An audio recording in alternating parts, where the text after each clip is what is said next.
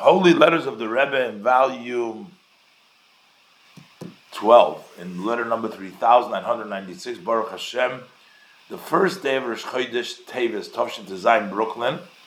This is addressed to the leadership of yeshivah Tomche Temimi in Lod, Hashem Aleim Yichshol V'Racha. So they were asking the Rebbe, I guess there was a big donor over there, whose name was Yisrael. That's what I gathered from the end of the letter. And they wanted to change the name of the yeshiva in order to honor him for his... so they're asking the Rebbe, can they add another name to the name, which is called Tomche Temimi or Achei Temimi? That's the name of the Lubavitch yeshiva.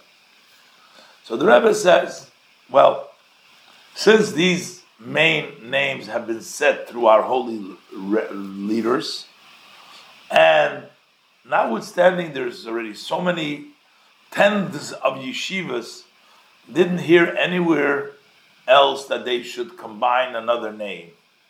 So I am wondering, why should this one start and make a change in this? Just leave it. Why would you want to do? Everybody is calling by that name. But the Rebbe says, especially, you can still call the name Yisrael on other things. Let's say on the books or on the building or similar. You don't have to change the name of the yeshiva. Especially the Rebbe says, there's also a halachic argument that when you combine two names on one topic, it's not like the name, it has two separate names. They become, it's not that each one, like you have one and two names, two separate names, but they both make up a new name. Makes up a new name. That's why, a lot of times you make sure not to marry, a daughter-in-law should not have the name of the mother-in-law.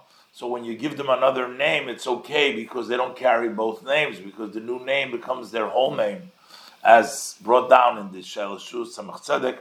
So if you change the name and you added, let's say, Yisrael to the original name, it would be a totally different name. It wouldn't be an additional name. So therefore the Rebbe says, stick with Tomche Temimi, give the name on something else. The Rebbe gives a blessing for good news in all of the above.